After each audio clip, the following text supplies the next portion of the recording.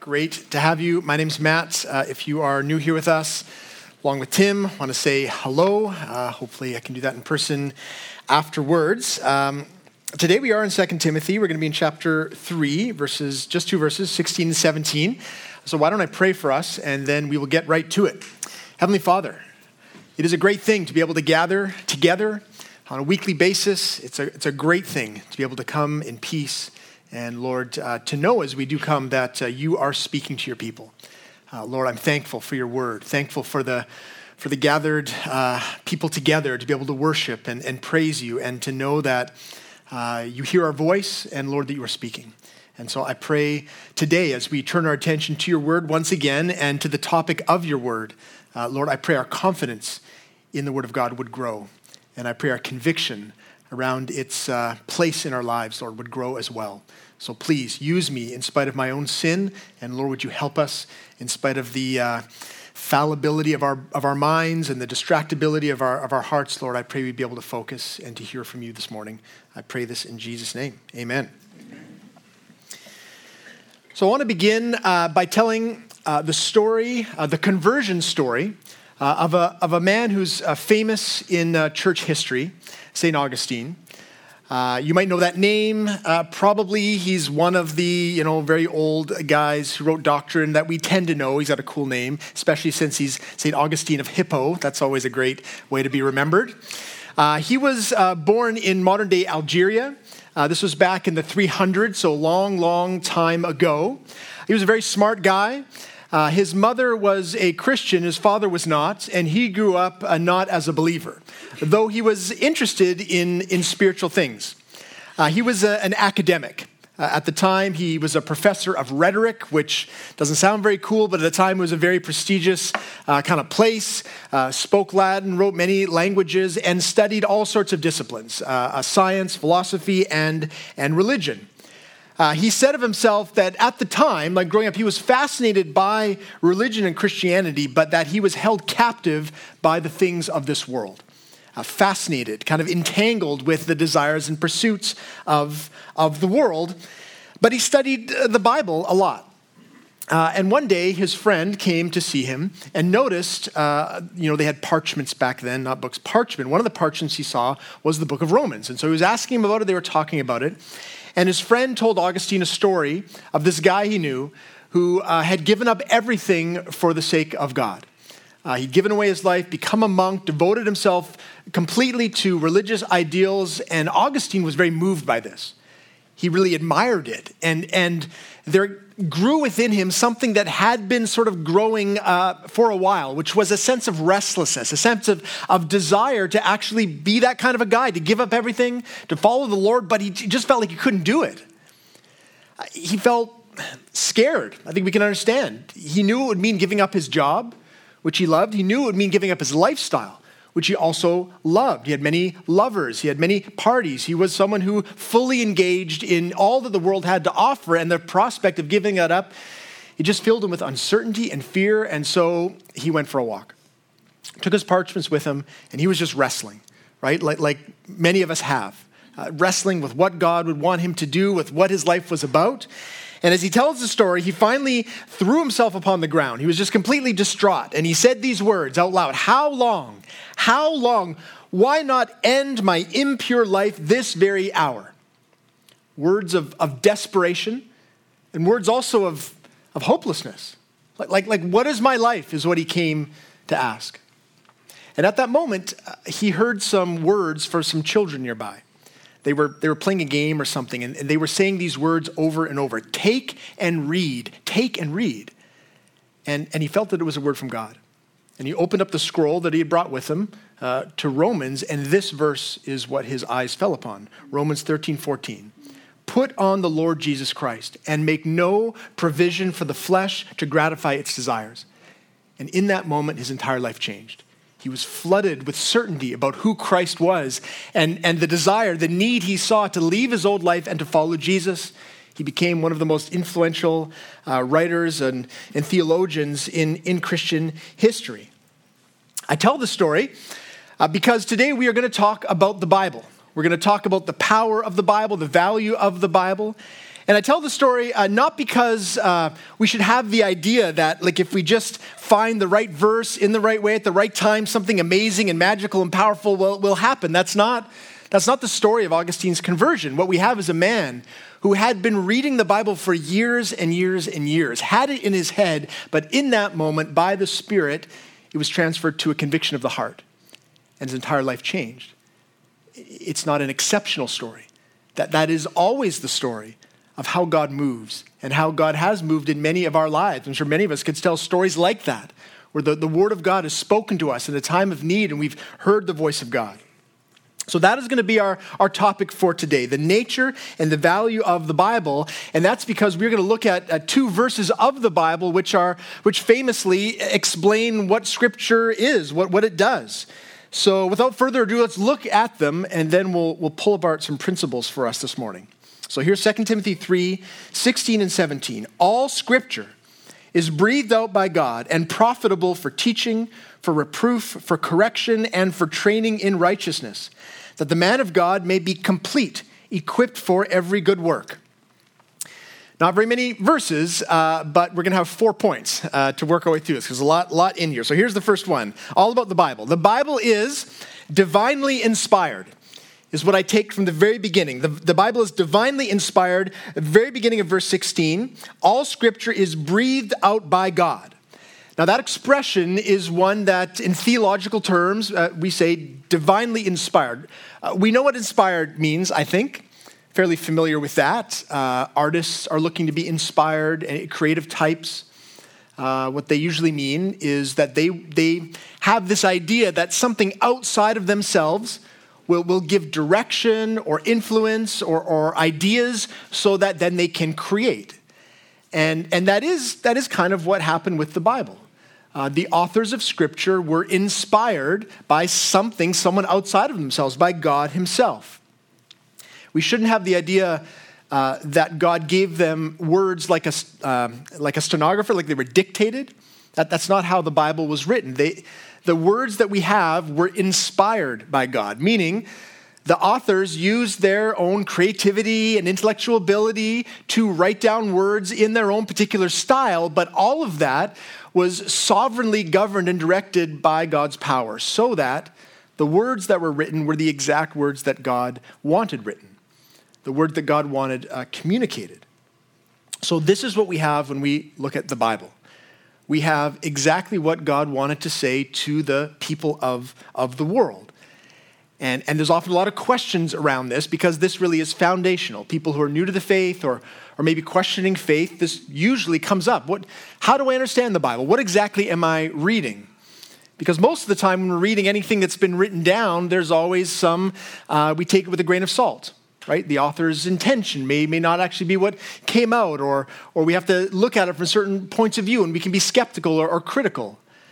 It's not that we shouldn't have skeptical questions about the Bible, but we can have confidence that this actually is what God wanted to say. And just to clarify this, we're looking at another verse which kind of gives a little more detail in terms of how these words were actually written. This is 2 Peter chapter 1, verse 20.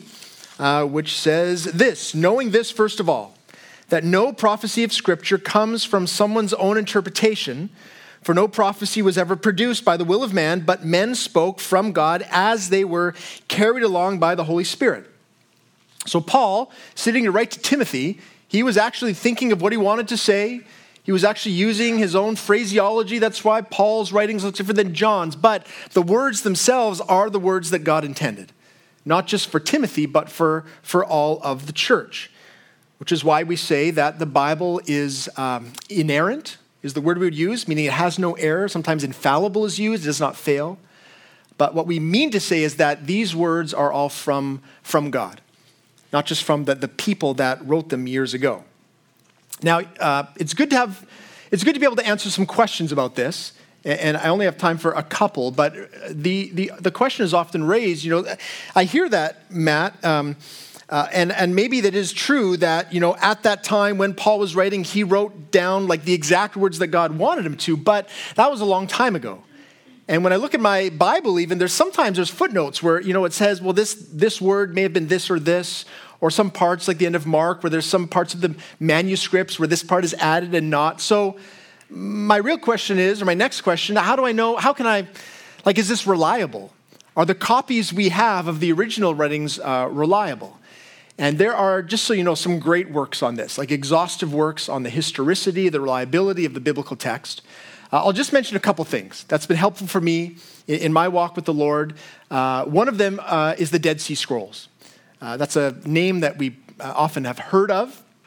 In 1946, there was a young boy who walked into a cave near the Dead Sea and found a bunch of scrolls. In fact, a whole bunch of clay pots with scrolls in them that were very, very old.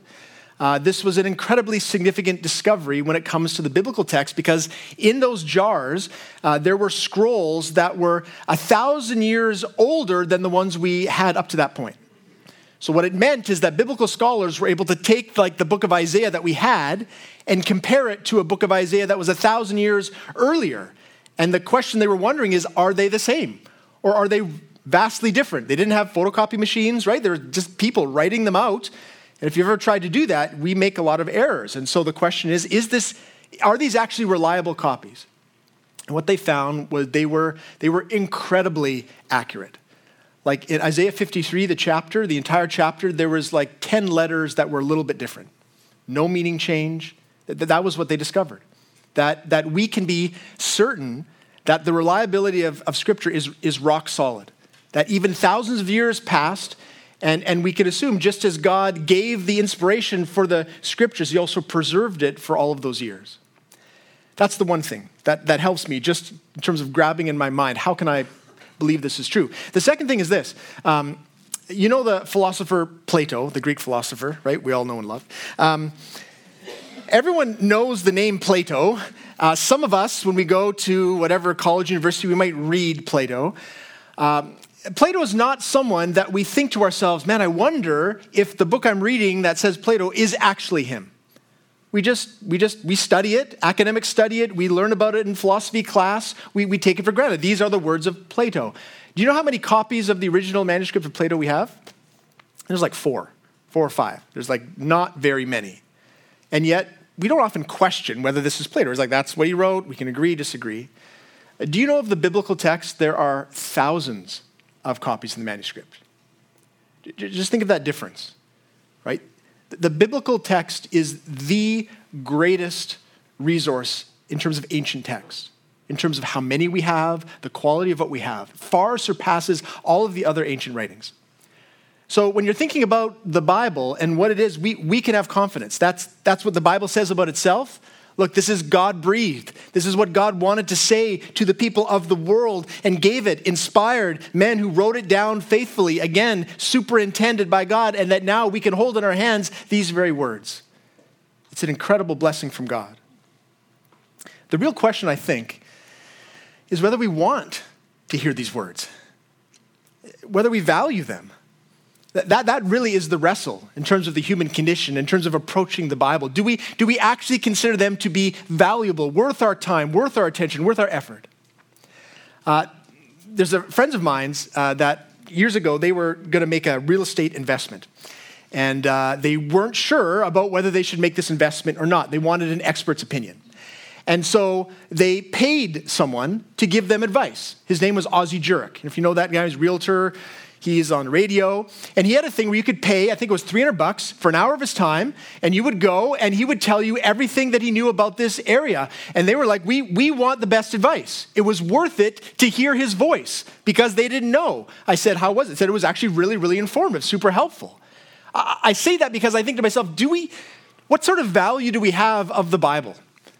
Like, is it worth our time, our not exactly our money, but our resources? Like, when we think of this book that we have often on our shelves, do we say to ourselves, I really want to know what God has to say about this particular area of my life. I'm going to devote energy and resources to it. That really is the question, isn't it? There may be some wrestle about the reliability of Scripture, the text of Scripture, fair enough, but really it's a heart issue. Do we believe that these are God's words? Divinely inspired for our good, for our benefit. This quote came to my mind. It's actually been on my wall since I was a kid. My mom bought this poster at one point, and these are a quote from Albert Einstein, which says simply this: I want to know God's thoughts. The rest are details. Now listen, Albert Einstein, I don't know if he was a Christ follower. Okay, his theology was a bit all over the place, but that desire, I think it's a good desire. What was he saying? I want the real goods. I don't want all the fluff. I want to know the essence of the universe, what it's about, what the purpose, my purpose, the fabric of the universe. That's what he wants, and that is what we have, you understand. God has given us everything that we need. That's the first thing we see here, but there's sort of another truth that is linked to this. Not just that the Bible is divinely inspired, but that the Bible is authoritative. This is, I think, implicit. If these are the words of God, then they cannot be suggestions or just advice that we would like to take or not take. They must be authoritative. They must imply obedience. This, I think, is a big challenge for us. If you think of my friends who went to see Ozzy Jurek, they went there in the way that most of us go to seek wisdom. We go to an expert, someone we think who might have something to offer, we receive it, and then we decide whether we want to implement it. Right? That's what we love. We love advice, we love suggestion, we love to think over things, but then we like to be the ones who ultimately get to decide. Why? Because it's our life. What do we say to people, right? Thanks for your advice, but it's my life. I have to live it, so I get to make the decision. And we tend to approach Scripture in the same way, where we said, I would like to know what God has to say, but then ultimately I'm going to filter it through my ideas of what would be best. And then I'm going to do that. And yet that's not the way the Bible talks about itself. Here's a couple of verses. Here's 2 Peter 2, 1-3. It says, his divine power has granted to us all things that pertain to life and godliness through the knowledge of him who called us to his own glory and excellence. So through the knowledge of Christ, which we get how? Through the Bible, right? We've been granted all things that pertain to life and godliness. So think about that for a moment. God is saying in this verse and other verses, right? All Scripture, it's all for your good. The life that you want to live, the life that we're trying to decide how to live, God's saying, I'm giving you everything you need. And it's not a suggestion, because I'm not just some other guy who has wisdom. I'm God. I know exactly how life should be lived and the route to genuine joy and peace and happiness. And so while the Bible isn't exhaustive, right? You're not going to go to it to fix your carburetor. You were going to go to it for the deep existential questions of life. The things that motivate every other aspect of our living, like the nature of human beings, the nature of reality, the nature of morality. What is evil? What is good? What is the purpose of every human being? How is the world made? What is the essence of gender and sexuality and ethics and morality? All of these deep things that inform our life, we have it in the Word. And it's not just a suggestion. It's a command. In fact, Jesus, when he's giving the commission to the church, right? When he's saying, go and make disciples, Matthew 28, go therefore, make disciples of all nations, baptizing them in the name of the Father, Son, and Holy Spirit, teaching them to what? To observe all that I have commanded you. In there is the implicit authority, right? Don't just tell them, look, here's some great ideas I have for the world and they could take it or leave it. This is what I'm commanding as the Savior of the world. It actually leads to life and godliness and goodness and joy. The challenge for us as Christians is to see the Word as it is revealed. Some of the technical jargon is that we would say the Bible is sufficient. We say the Bible is authoritative. This is really the dividing line. There's a previous line, right, which is maybe differentiate those who are people of faith and not, right? You might see this as an interesting historical work, but not actually words from God. That would be a dividing line between faith and not faith, right? I'm a Christian or not, depending on how you might read the Bible. But even within the church, there are some dividing lines in terms of how you see the Bible. For example, the Reformation was one of these lines, right? Between the Protestant church and the Catholic church, this was one of the big things. The Reformers said that the authority, the Word of God, it was sola scriptura, that the Scriptures alone are the authority. And yet the Catholic Church would say, well, yes, Scripture is from God, but on equal footing is the traditions of men, the councils, the Pope, other human wisdom, they would say inspired by God, and they have equal weight. And Luther was saying, no, this is the authority. This is the one that only the Bible. And it's interesting to look at what happens when we allow other sources of authority into our faith. So just to sort of highlight this, here's a quote. This is from one of the Catholic bishops at the time, writing about the reformers, right? The guys who were saying, no, this is all we need. The Bible is all we need. He says this: "We assert that in the Scriptures is not expressly contained the whole doctrine necessary either for faith about morals, and therefore besides the written word of God, there is also required the unwritten word of God, that is divine and apostolic tradition." And so he was arguing for what we see in the Catholic Church back then and today, that yes, the Bible, but also the Vatican councils, yes, the Pope, the declarations, they are on equal weight. And what we need to understand is that that is not how the Bible speaks about itself, and that when you walk down that road, you open yourself up to incredible distortions of doctrine. And just to kind of show how this, the destructive possibilities that exist, I want to tell you about an interview I saw between Ben Shapiro. Ben Shapiro is a devout Jew, commentator, has a podcast, and he has an interview show. And he was interviewing a modern-day Catholic bishop. His name is Robert Barron. And Ben Shapiro asked this question. He said, "Look, I'm a faithful Jew. I think I'm a pretty good guy," he said. "I follow all the commandments in the Bible, not just the 10, but all the other ones. I talk about Judeo-Christian values. Like, I'm a pretty good guy. I need to know, am I going to heaven? Like, is it a problem for me that I'm not a Christian?" And look at the response from Bishop Robert Barron. He said this: "Christ is the privileged route to salvation. God so loved the world, he gave his only son," quoted John 3:16. "However, Vatican II clearly teaches that someone outside the explicit Christian faith can be saved. They are saved by the grace of Christ, indirectly received as they follow their conscience. Vatican II says even that an atheist of goodwill can be saved." So listen, I'm not saying this is an articulation of every Catholic's believing of salvation. What I want us to see here is what authority did he appeal to say that? A Vatican Council. So you have an instance where there is something that contradicts Scripture, right? Jesus says, "I am the way, the truth, and the life. No one comes to the Father except through me." And then you have the wisdom of man who says, well, there might be something else, and they put it on even ground. This is incredibly dangerous. This distorts the very nature of faith. It can. And so what we need to be clear about is that there are not many sources of authority in our lives. That there is one. That is the Word of God. It's the ruler that makes itself, and everything else is measured by it. And for us to be clear about this then informs our own personal lives. So again, just to kind of shift the focus, this isn't just an issue in the Catholic Church, it's an issue in the Protestant Church. How is it that we have Protestant churches that are now affirming sexual practices and understandings that are contrary to Scripture? Well, I would say that happened because years earlier, that particular church or denomination stopped reading the Bible in this way, stopped seeing it as literal and authoritative, and so things begin to shift.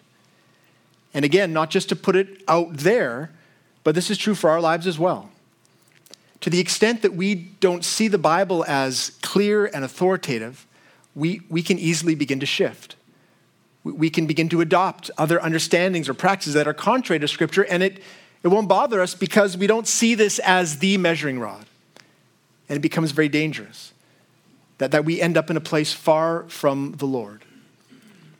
So what we have in the Bible, according to the Bible, is something that is from God, the very words of God, and something that is authoritative for our lives, and not just authoritative in a heavy-handed way, but is actually life-giving. And that's the third point. The Bible is divinely inspired, the Bible is authoritative, and the Bible is profitable.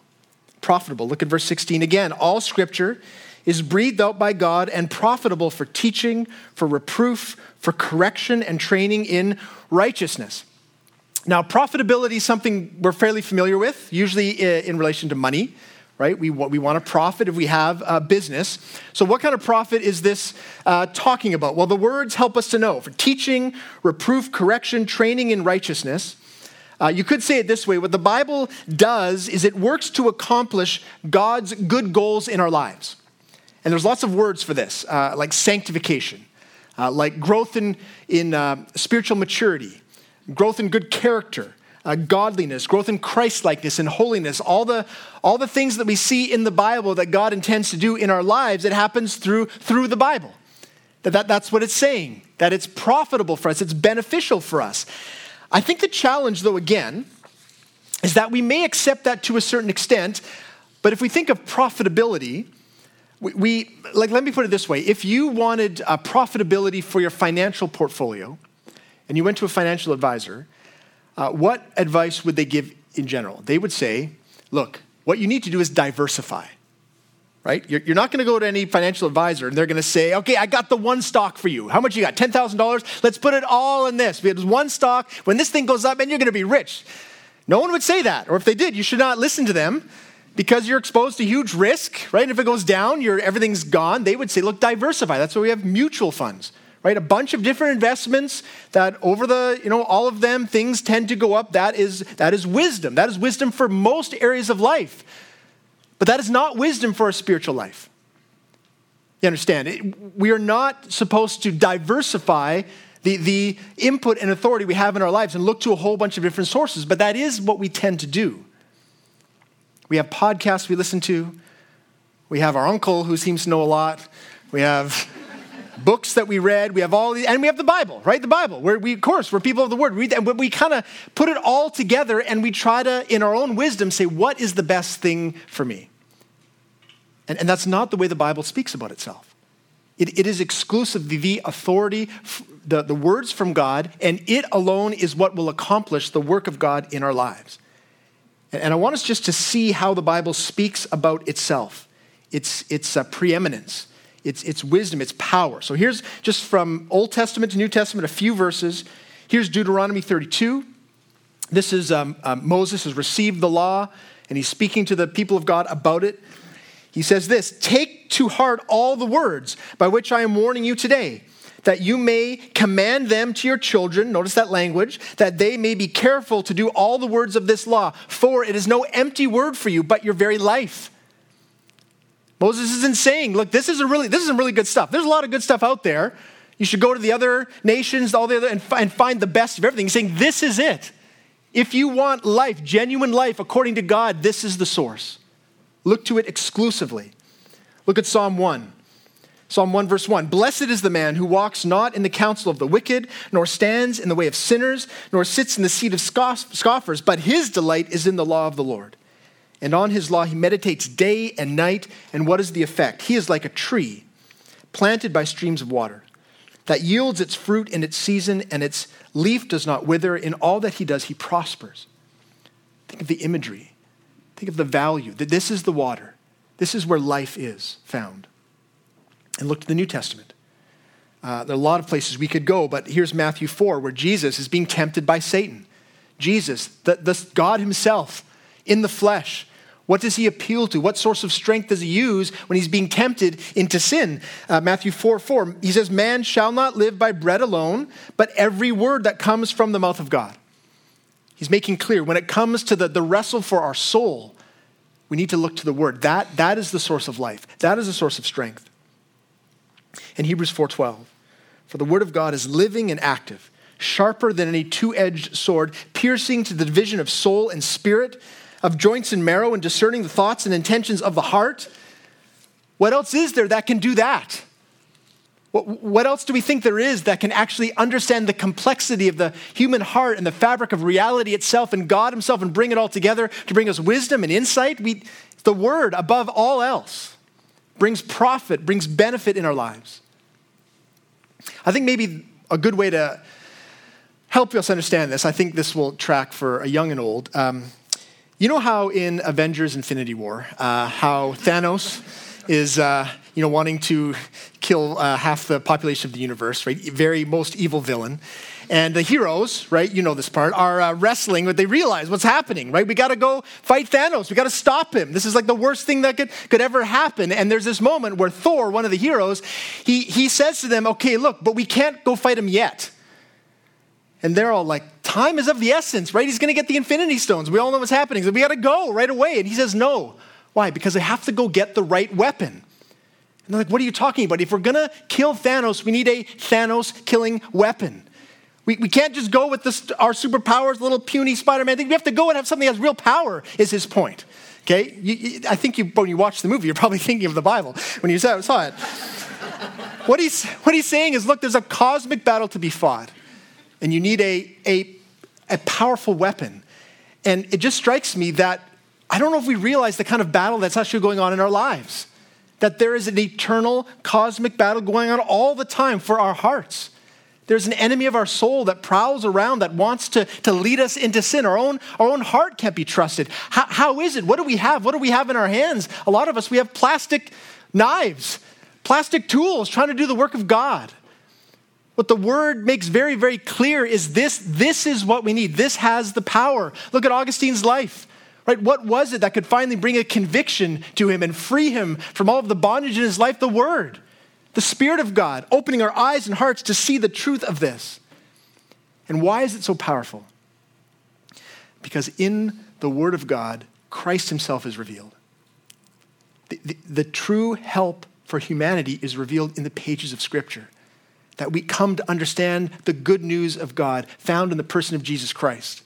That he is the one who has victory over Satan, sin, and death, and that by our faith we can be bonded to him, united with him in that victory. When we understand the truth of the gospel and then the implications of the gospel through the word, then we have power. Then we can fight the good fight of faith as we are called to. But we need to see it for what it is. It's divinely inspired. It's authoritative. It will be profitable as we put it to good use. I think this is primarily an issue of the heart for us. Meaning, do we believe this to be true? Do we value the word in this way? But I will say on a practical note that there are some other things that make this difficult. I think sometimes pastors, right, who have a job, what's my job? To sit and study the Bible all week, right? That's what I do. It's easy, in a sense, for me to say, look, what you need to do then is study the Bible more, and that is true. But there are some of us for whom that is not an easy thing to do. The idea of sitting down in the morning with a quiet room with the Bible in front of us and trying to focus, and that's just not how we learn best. So hear me, I'm not saying that you just need to get up earlier and just read. I mean, that might be good unless you have young kids, and then there's no way, right? As soon as your eyelid opens, they're like, you're awake, everyone's awake, let's go and run around, how do you do it? You have to find a way to make it work, okay? It may be that you are someone for whom the audio Bible is going to be the best, right? That's just how you access information, great. It may be that you're someone who's relational, and so getting into men's Bible study or going to community group, someplace, women's Bible study, where you could actually engage with the word and see it in the text, that's the key, not just listening to someone else. But I'm just saying, if this is a conviction of our heart, then we will find a way to allow the word of God to infiltrate and transform our mind and our heart. But we need to invest. We need to spend the time. We need to make it a priority. And we need to do this not just for our own sake, but point number 4, because it's good for other people in our lives too. Point number 4 is that the Bible equips us. Equips us. And this is verse 17. All of this, what Scripture is, that the man of God may be complete, equipped for every good work. That little phrase, the man of God, is an Old Testament expression, really means like the messenger of God. And this reminds us that what we're reading is actually from Paul to Timothy, who was the lead pastor of a church. And so Paul's writing to him, the messenger of God, the preacher, and these words are specifically for him. And apply readily or immediately to others in his position, like me, who are preaching the word. Paul wants Timothy to know, look, you need to see the Bible in this way if you're going to preach it correctly. And that's very, very true. But this is not just for Timothy, as we've seen all the way through. It was intended to be read in the church gathering like this. And God intended for the whole church to glean these principles. And that's because it isn't just Timothy who has gospel work to do. It's everyone. All who are Christians are called to be ministers of the gospel. And in case you're not clear about that or just want some sort of added emphasis, here's Ephesians 4, which is really helpful, I think, in terms of understanding the role of kind of the different parts of the church. Ephesians 4:11. And he gave apostles, the prophets, the evangelists, the shepherds, and the teachers, like the church leadership, to do what? To equip the saints. Who are the saints? Everyone in the church is a saint, is made holy through faith. So to equip the saints for the work of ministry, for building up the body of Christ. So what that means is that every one of us, everyone who's a Christian, has work to do, good work to do. And that if you have the idea of church as like the pastor is the one who's paid to kind of go and do what God has called the church to do, that's not what it is. Part of my role is to equip. How? By pointing us to the Bible and saying, look at what it says here for all of us. And now that we're equipped, we can go and do this. And if you think of the opportunities that you have in your life, you will never be able to take advantage of them if you're not equipped from the Word. Like think of the people in your life, right? Think of your neighbor.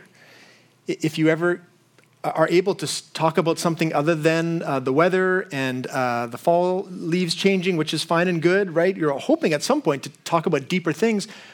What are you going to have to say if you don't know the Word of God?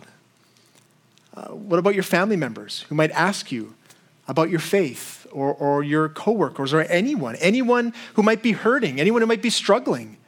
How are we going to effectively help them and actually care for them? The only way is if we know the Word of God, is if we know God's wisdom and God's help and God's hope for them. Our own ideas are just going to fall to the ground. But the truths of God's Word contain a power because they are connected to Him. And we as the people of God, we should have a heart that not only wants to be changed for ourselves, but wants to go out into the world with something to say. Something that will lead people back to the source of our strength and our hope. So let me say it this way as kind of a final image. We all know that we live in a very rainy environment, right? We saw it this weekend. We live in a temperate rainforest. We've been reminded of it day in, day out. We probably will be for the next 6 months. There's a lot of water. But that's not the case spiritually. Okay, spiritually, we live in a dry land, an arid landscape of genuine spiritual truth. We live in a desert, and people are desperate for water that will actually quench their soul, like it says in Psalm 1. And we are the ones who are planted near the stream, right? We are the ones who have genuine life to give. And how do we give it to others? Only if we grab a cupful of that water, if we carry it with us in our mind and our heart. And when we go to others, we can speak the words of truth that lead them to Christ, that bring genuine healing, genuine hope, and genuine life. And why would we want to leave the home without having that in our hands or in our heart? So I'm going to pray for us as a people, that this would be the conviction of our hearts and the joy of our hearts to know Christ more through His Word and to be used as we meet other people and have opportunity to share the Word of God with them. So let me pray. Lord Jesus, we thank you for the grace of giving us the Bible. We thank you, God, that you have preserved the text of Scripture. We thank you that you first revealed the truths of Scripture to the man who faithfully wrote it down, the prophets who spoke it, the scribes who wrote it. Lord, I pray that it would be clear in our minds and hearts that this is an authoritative text and that it has been given for our good and for our blessing. I pray, Lord, that we would use it as a measuring rod for all the wisdom of the world, for all the thoughts in our heads, even for the things that we speak that we think might be from you. May we look to the Word as the authority and measure everything according to it. And Lord, may we seek to be changed by it. May it actually be the delight of our heart and the joy of our heart to think over the truths of Scripture, the hope and the joy that's found therein. And I pray ultimately that we would be equipped for the good work that you have for us. That as we speak with others, we would not just bring our own wisdom or things we listen to, but actually we would bring the word which cuts to the deepest parts of our soul. And that, Jesus, you would reveal yourself to others as we speak the words of Scripture. And I pray this in Jesus' name, amen.